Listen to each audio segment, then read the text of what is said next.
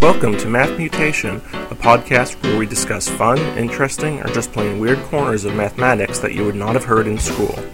Recording from Hillsboro, Oregon, this is Eric Seligman, your host. And now, on to the math. Math Mutation 258. Memory or not? This discussion of computer memories and time in the last episode brought to mind another form of digital memory I've been planning to talk about at some point. The short lifespan of our current computer memories is always a potential concern. As you can see in the chart linked in our show notes at mathmutation.com, nearly all current forms of data storage, such as hard drives, flash memories, or floppy disks, will likely last less than 30 years. For things that are important, data providers and backup services are continually copying and transferring our data. But did you know there's a simple form of digital storage that requires no ongoing power and can last more than 500 years? I am, of course, talking about the Inca system of knotted strings known as the quipu. The quipu system, which was used by the Incas of Peru before the Spanish conquest in the 1500s, was actually quite sophisticated for its time. The knotted strings represented a place-based number system, essentially assigning a region of the string to each digit of a number they wanted to store. Thus, to record the number 246 in a quipu, you would put 2 knots in the first region, 4 in the second, and 6 in the third. They were even aware of the concept of zero in a place-based system as well, a concept that was just emerging into common use in Europe when the Spanish began conquering the Americas. The quipu properly represented the digit 0 by having no knots in the corresponding region. As another clever enhancement, they had a special type of knot, a long knot, which involved extra turns of the string, which would always be used only to represent a digit in the ones place. This way they didn't have to waste a string if recording a number that was only a couple of digits.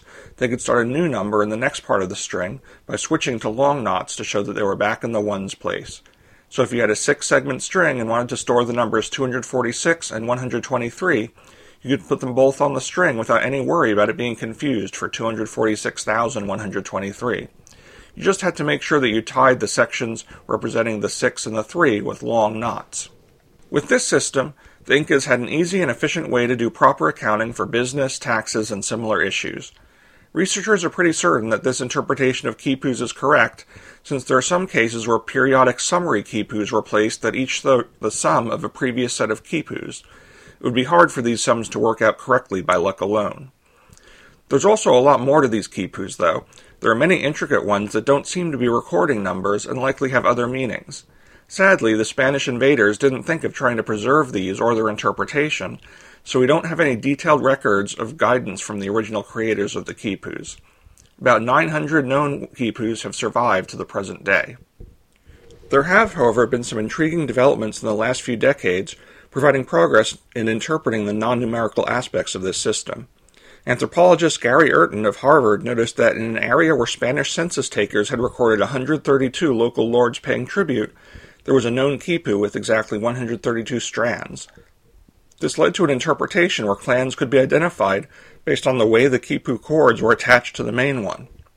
Also, anthropologist Sabine Hyland from St. Andrews University discovered a remote Peruvian village where there were locals who could connect narratives passed down through the generations to a particular set of quipus, leading to further breakthroughs in their interpretation. She found 95 core combinations of color, fiber, and knot direction, which together may be interpretable as a phonetic system, essentially the letters of the alphabet. The research is still in progress, but it may be that quipus were effectively the equivalent of a full written language.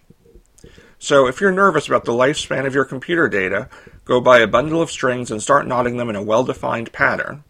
Anything you could save on your hard drive could easily be saved on a sufficient number of quipu strings, and will be better accessible by your great-great-great-grandchildren. Just remember to tell someone what they mean before Spanish invaders come knocking at your door. And this has been your Math Mutation for today.